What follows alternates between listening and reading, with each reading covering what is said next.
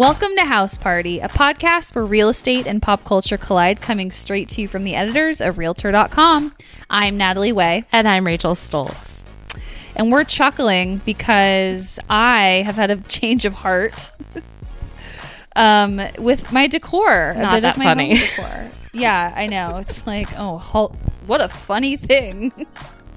No, but it's funny because I have so today I swapped the rug in my living room for the rug in my guest room, and I had Hilarious. I know, right? But okay, the hilarious part is that I hated this rug when I bought it. When I unfurled it, I was like, You talked about it on the pod. We did. You lost a full day to this rug and how much you hated it and didn't know how you could return it and what you were going to do instead. We did, and I was like, it looks cheap. Well, and now it's a focal point in your living room, huh? Yeah, I just got this this impulse that I wanted to switch things up with my decor, as many people like to do. And so I brought the rug in, and I'm actually fine with it. It's not making me as ragey as it once was. And so I think the moral of the story here is give yourself some time. Don't write pieces that you receive in the mail off right away that you're like, I don't know about this one, because you might end up loving it 9 months later. Yeah, it sounds like your advice is don't be too quick to dismiss new decor ideas, and live with it for a little while, see if you like it, and maybe something you hated will actually grow on you. Exactly. Live with it and it might grow on you. I'm really happy with this rug that I remember I wrote an email to the company. Oh, wow. You Karen'd that. I did. And I was just basically just complaining about how I felt duped. I did not know that you took it that far. Oh, yeah, which is now in hindsight, I feel kind of like a jerk about. Because maybe you should apologize to the company on this podcast. Sure. McGee and Company, I feel really bad, and I'm sorry for writing an angry lady email to you about a rug that I now am totally chill with. So, good job, McGee and Company. You wore her down. Yeah, although I will stand by the fact that the photos are a little, they're still pretty deceptive, but well, that was a good rug update. We were long overdue, so I'm glad that I got one. Okay, another little update, very much in the opposite direction. This is a real reason to chuckle, though. This is actually funny.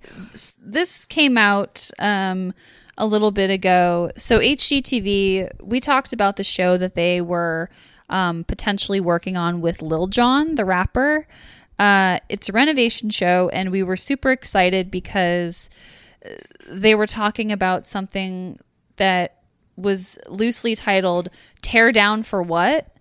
10 out of 10 would watch.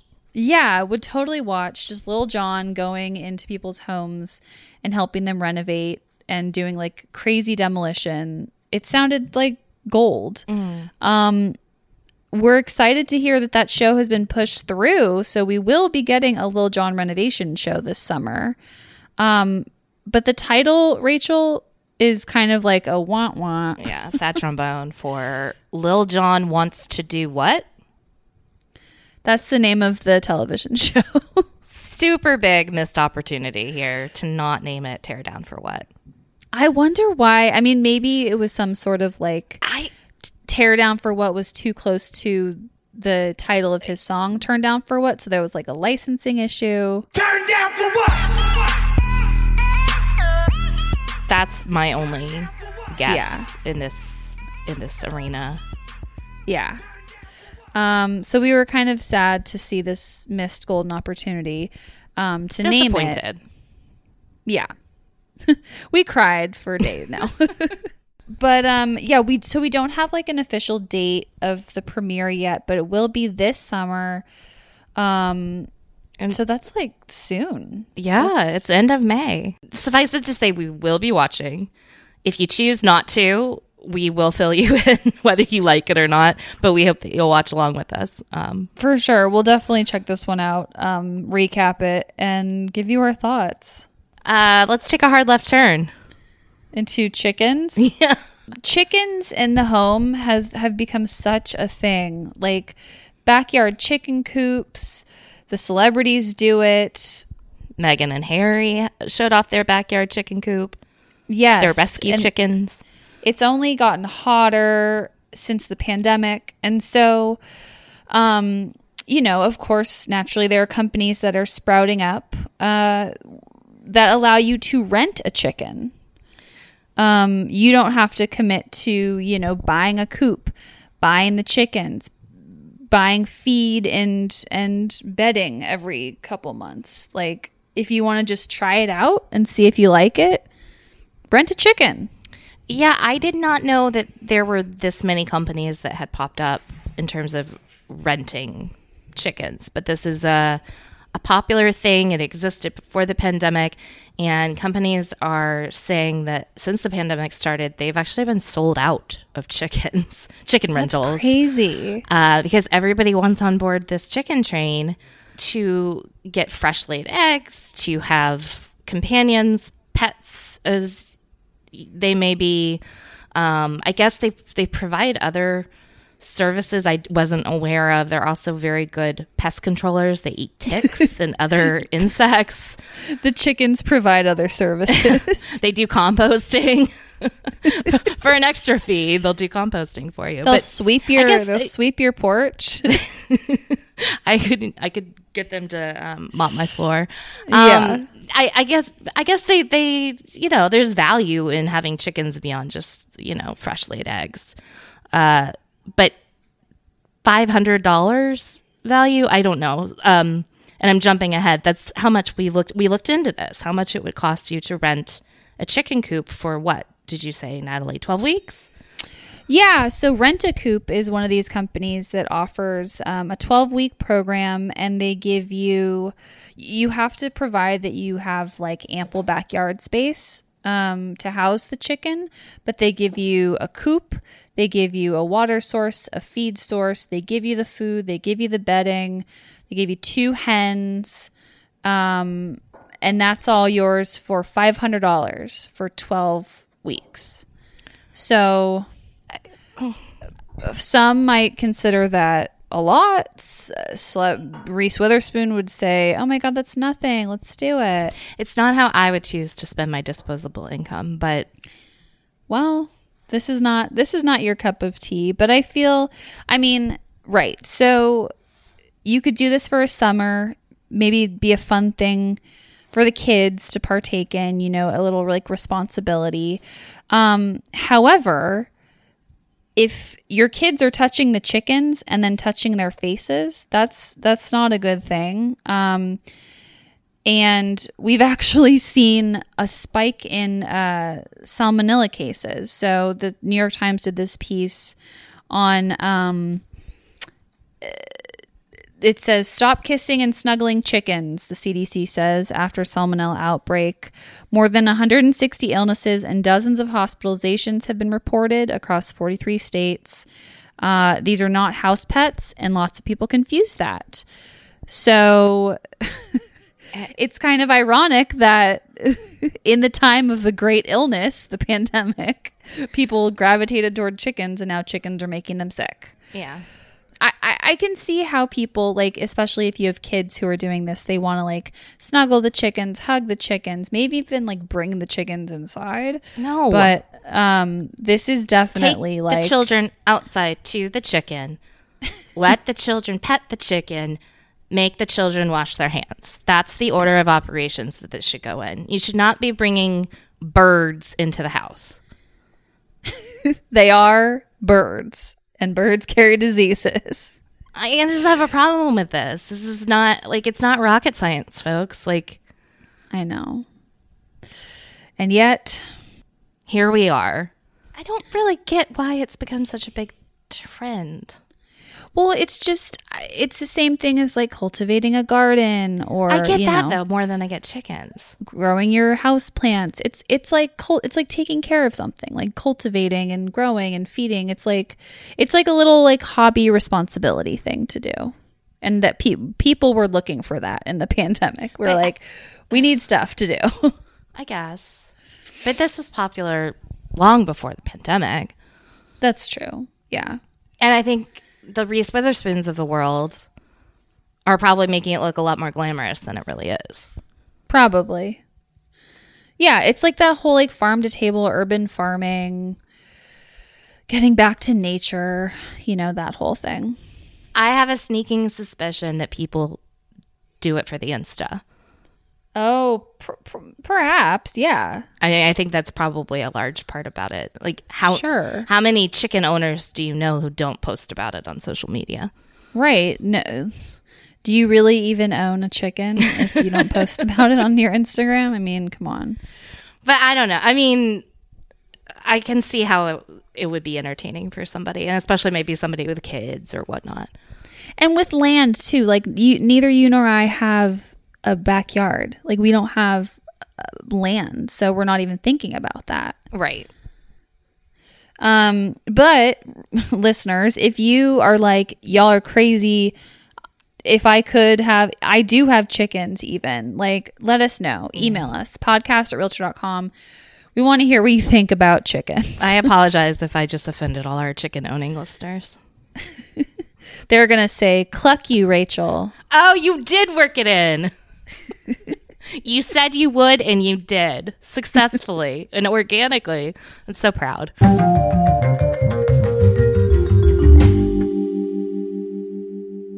All right, we have to talk about Mila Kunis and Ashton Kutcher's farmhouse estate.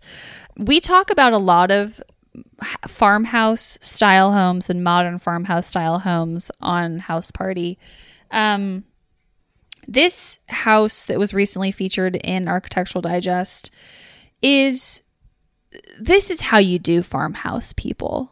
It's one of a kind. It's so beyond Chip and Joanna Gaines. No offense, Chip and Joe, but like, I mean, yes offense, because yes offense. Modern farmhouse and the whole farmhouse decor thing, we don't just talk about it a lot in this podcast. We write about it a lot on Realtor.com. Everybody talks about it because it is so overdone. It is ubiquitous. Yeah. It's everywhere, and it's done so poorly so often, and it's so cheesy, and it's so rote. And so this piece in Architectural Digest was just really refreshing to see, kind of like it's like a new but classic take on the idea of modern farmhouse. It's just, I agree. It's if you're going to do it, this is how you should do it. And we'll link to the story in the show notes. We will. This is a house in Los Angeles. It's undisclosed, obviously, where it is in Los Angeles. But Mila Kunis and Ashton Kutcher own this property. I didn't know that this was their style. I didn't know. Yeah. I'm glad you brought that up, because I also was a little bit surprised. I didn't know. I mean, I don't know what. I guess I would say like their style would be mid-century modern because they were on a TV show called That 70s Show. But like, yeah, I mean, I could see that with or without the show. I just would think it would be a little bit more modern and contemporary. But they are also very like chill, like kind of low key, I mean, this is not chill. Let me just say there's like a giant chandelier in the main photo, or in the entertainment barn is what they call it. Yeah, and it is a legit barn. That's the thing here, is they were working with a structure, I guess. I don't know if it started out, I think it did start out as a barn. It did, yeah. So they were working with a structure that was organically farmhouse and rustic. And I think in a lot of the places we've seen, it's not that way. They've tried to implement a style onto a modern home. You know exactly. what I mean? It feels so much more authentic because it actually started from a barn, as opposed to a structure that was fabricated in 2020. Yeah. Or, yeah, right. Like these just black and white, whatever, like prefab mid-century or modern farmhouse places. Like this was a barn. You can see the wood. It's been gorgeously preserved. And this is, so the barn feature that we're talking about is just this entertainment barn area. They actually built the residence around the barn on the property. And the residence, let's talk a little bit about it, because it extends that, exposed wooden look throughout the home, in the kitchen, in some of the bedrooms, which, Rachel, you said kind of turned you off. There's one bedroom that has exposed wood in it. While I do think that this is how a modern farmhouse should be done, I think this is the quintessential example of modern farmhouse. I also don't love every part of it. I think they went too far in some places. The bedroom you're referring to looks frankly terrifying to me. It looks like where a woodsy murder would occur. You know what it looks like? It kind of looks like a picture from the set of Things Heard and Seen. Oh, it does. It absolutely the Netflix movie. Robert and Sherry would be glad to find this place. It is mostly beautifully done, with a couple of exceptions, in my opinion. Obviously, my humble opinion. I don't find it very cozy, though. And I think the whole idea of farmhouses is supposed to be very livable and cozy, and a place that you want to curl up by the fire and just hunker down for the weekend. And nothing about their place, beautiful as it is giving me that kind of vibe. It seems perfect for entertaining, like, to host a soiree, but I don't know that I would, I find it very livable. I think a lot of that has to do with the color palette. The entire kitchen is very dark. The island, the wall paneling is made of essentially black, black planks of wood. I'm assuming it's some sort painted. Of like painted, or there's that like cool Japanese like burning technique that people do sometimes. But yeah, the color palette is dark. These photos are moody. The furniture is very like there's like a jewel tone sofa. So it's very moody. I think that's an apt description, and I do moody, like it. Industrial barn, yeah. Elegant, moody industrial barn. Yes. But yeah, I think, and also like the texture of the wood, like it's a lot of wood, and that doesn't, if the wood is like exposed and it feels not soft to the touch, that can throw you off and be like, wait, do I want to like be around this wood that like if I rub against it, it'll scratch me? Like, I don't know. So it just looks sorry, go ahead. No, I was just going to say like texture is a big deal in design. Like we talk about adding texture with rugs and throws and pillows and stuff, and wood, like rough hewn wood, is not something that we necessarily talk about as like being a comforting texture. I agree. So. It's rustic on the other end of the spectrum. That being said, I love it. Like I love it. I mean, I think it's beautiful, but I agree with that, but would you live here? Yeah, in a heartbeat. Yes, I would. You would snuggle up on one of those couches and watch your Vanderpump Rules? Yes, I would. I would. I would. Like this. I wouldn't turn it down, but I'm just saying it just doesn't seem very livable to me, and I question actually how often they're there. No, I would take this. I just think it has so much personality. It's so refreshingly different, and it was done by the great architect Howard Backen of Backen and Gillum Architects. So, he's known for doing wineries. Like I know he's been the architect for a lot of different wineries in Napa Valley. So you can see that inspiration in here. Yeah, that explains a lot why it looks more like a wedding reception hall than a home to me. Yeah. Yeah. Winery, like a winery tasting room for some parts of it. So, but I think that they did that on purpose. Like that's the vibe that they wanted. They wanted to bring Napa casual, but also like luxury to Los Angeles. I mean, again, gorgeous. Just, I have a hard time imagining anybody actually living in this space. Mm-hmm. Well, Ashton and Mila do, and they have kids too, right? Yeah, I mean, there's one room that has bunk beds, which I'm sorry, they're not sharing a room, but for their two children, Wyatt and Dimitri. No, Wyatt and Dimitri are not bunking. Wyatt and Dimitri, that they have like that bunk room for just like for fun, but then they also have their own rooms. Yeah, I think that's totally a staged space. Yeah. Okay, well, let us know what you think about the photos. Like Rachel said, we'll link to them in the show notes. Modern farmhouse. We can take inspiration from this too, and I hope people do.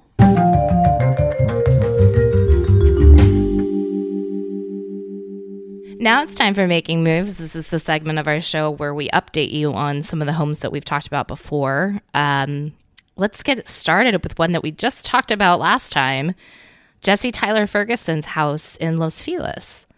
This beautiful place that was also featured in Arc Digest was up for sale. Natalie and I were swooning over it, and we predicted that it would be picked up by another A-lister because it had previously been owned by Gwen Stefani and Robert Pattinson. So we figured it would stay in the celeb family. Who did you say, Natalie? You took a guess. I said Margot Robbie, which is actually pretty close. Really close considering who the buyer was. Margot Robbie's once co-star, Leonardo DiCaprio. Yeah. I mean, we did say that it's going to be some sort of A-list celeb, and he is perhaps like the A-list celeb. The A-list celeb. So we were definitely, we can pat ourselves on the back for that. We know what we're talking about. Just in case you didn't know. Yeah, well, okay, so that's crazy thing number one about this sale. Crazy thing number two is that Leo paid $2 million over asking. This is pocket change for him. But yes, I mean, obviously he really wanted this place to pay $2 million over asking for it. Yeah, I know. He paid $9.1 million, I think was the final sale price. And it just goes to show, like, I think this was a well-priced house. It's in a cool location. It's designed to the nines. It has so much personality in terms of the architecture. And so, yeah, there was no way it was just going to go to a generic billionaire. Yeah, or that it was going to just languish on the market. Yeah. Like Jesse made a great decision to buy this place when he did, and to renovate it, and it's just incredible that Leonardo DiCaprio is now the owner. Yeah, fun nuts. Real estate changing hands here. Yeah, really fun, so fun. Our other move that we need to update you on is Zac Efron's house. This is his, what we called bachelor pad, also in the hills of Los Feliz. It's now contingent. So Zac has been trying to sell this place for a while. He's dropped the price. As we said, he has moved his eyes toward Australia. He, I think, bought some land recently, actually, in Australia. And so he's kind of putting down roots there, selling this place. But yeah, that price drop attracted a buyer, it seems. We discussed this house before, and the fact that it's very Zac Efron, it's very bachelor pad, Asian inspired, it has beautiful views of Los Angeles. It's on the hillside. So much that I briefly thought that it was a condo and he was in a high rise. Like, that's how great the views are. It does have like condo vibes. Yeah, I can see that for sure. You're not off base. Thank you. but it, you know what? It has been on the market for 157 days. So it's like he's been hoping that someone wants it. And it's currently listed for $5.575 million. And it's contingent. So we will see how much this place goes for. I don't think that a celebrity is going to buy this house. I think it'll just be a wealthy beautiful. person. I really thought that this would get snatched up earlier, and I didn't think that he'd have to drop his price. I mean, I would love it. I think the interiors are a little out of date. Yeah, I can see. Really? Yes, I can. I mean, really, that's what you think? That's what I think. Okay. But also, some people don't want to live on a hillside. You know, some people want an actual backyard. Anyway, so we will keep an eye on this one to find out the final sale price. But I'm sure Zac Efron is very pleased that his house is contingent. Now he can run off to Australia and do whatever he was doing there. Film his TV show and be with his hot girlfriend and surf. No, they broke up. Oh, really? Yeah, we talked about this last time. Oh, because I thought that's why he was moving to Australia, was to be with her. Oh. And maybe that was part of the decision. And I think he'll be just fine in Australia without her, with his TV show. But I'm sure that threw a spanner in the works. Okay, let's move right along to winners and losers. This is where we discuss the celebrity real estate winners and losers of the week. We choose one loser and one winner. And we're going to start with our loser so we can end with smiles on our faces when we talk about the winner. Our loser this week is Sylvester Stallone for dropping the price of his Beverly Hills estate by 22%. Which, I like how we went from Steven Seagal to Sylvester Stallone. I know. This is a theme. We're making our way through the action heroes. With our losers. But yeah, so 22% off of the original asking price of this place. The original asking price was $110 million. Which is insane. Like, repeat that again. $110 million, which is $10 million more than Pierce Brosnan's $100 million beachfront place in Malibu. Yes. And so it is now, Sylvester Stallone is now offering this place at $85 million. A cool, cheap, doable $85 million. Oh, yeah. That's nothing. Rachel, if you had said to me, Sylvester Stallone is selling his house, and I hadn't seen photos, I would think that we would have another like Bon Jovi situation where it's just neoclassical, heavy curtains, grandeur, like very confusing decor. I wouldn't expect Sylvester Stallone to have like really tasteful, good taste. Yeah, decor. Yeah. Both Natalie and I were on the same page that Sylvester Stallone's house would be kind of weird, just to put it bluntly. We figured there would be some tackiness. It would be gaudy. And perhaps that would be the reason why he had to drop the price by 22%. Untrue. Very untrue. His house is not at all what I would imagine Sylvester Stallone's house to look like. We're going to link to the photos so you guys can see. There's some column action going on. There's some window treatments that are a little heavy, but overall, I'm not looking at this and being like, ew. Like this is move-in ready. This is Beverly Hills like luxury, Yeah. It may have been updated, but it is gorgeous. And yeah,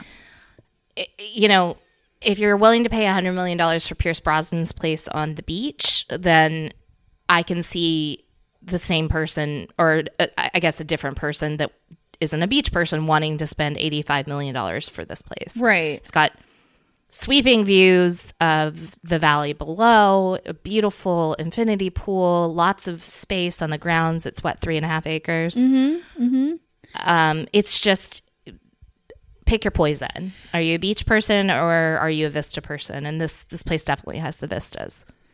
And there's perhaps the coolest thing is a Rocky statue out by the pool. You have to keep that. I mean, some people might see that as tacky, but it's like you're buying Sylvester Stallone's like custom built massive estate. I think it's pretty cool. You can't not keep the Rocky statue. I assume it does come with the home. I don't think he's taking it with him, right? Probably not. I'm sure it's pretty heavy. So, but he can lift it if anyone. Yeah, if he really wants it, I'm sure he could take it. But it's a tasteful nod to Sylvester Stallone and the Rocky franchise. I think all of it is very tasteful.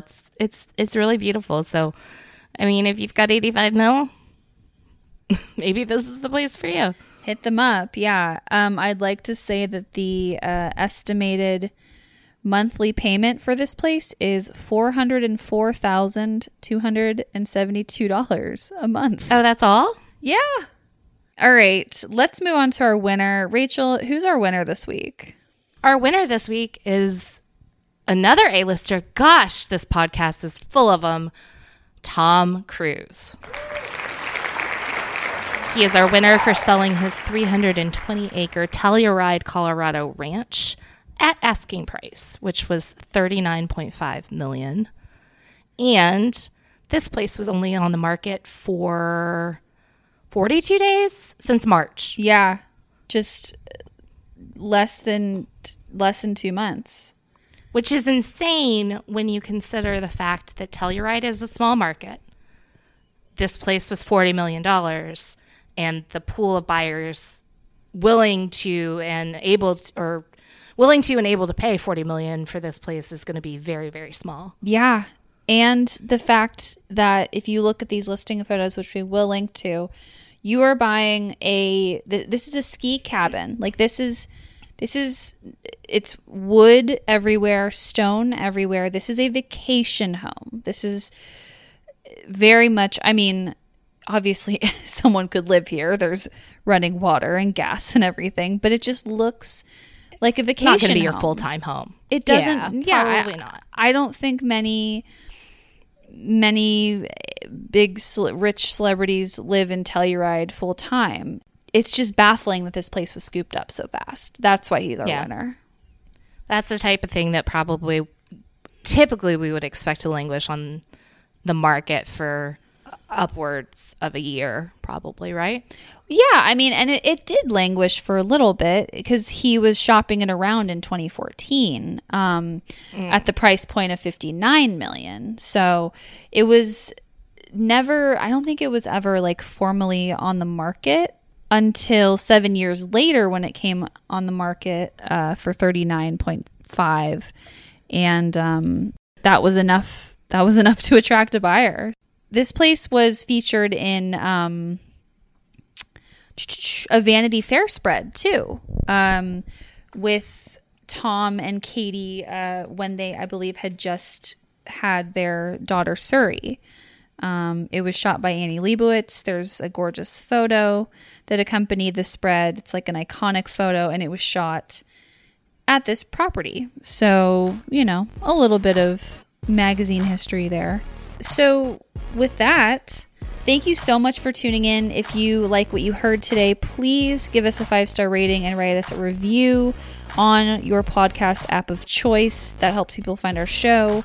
We also enjoy hearing what you have to say. And if you want to check out the photos, because real estate is a very visual thing, you can go to your show notes. We will have the links. Apple Podcast just did a thing where we're not very pleased with the new redesign or the iOS update on Apple Podcast.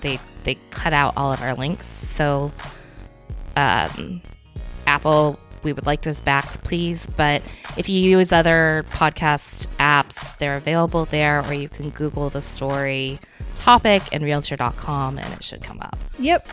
Exactly. There are ways to find these photos, and we will make those available to you. We also we like to put photos on Instagram.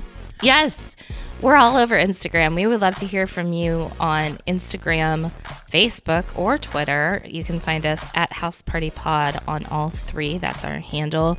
And as Natalie mentioned, that is where we post photos, discussion topics, just generally like to chat with our community of listeners and hear what you're thinking, hear what you're liking.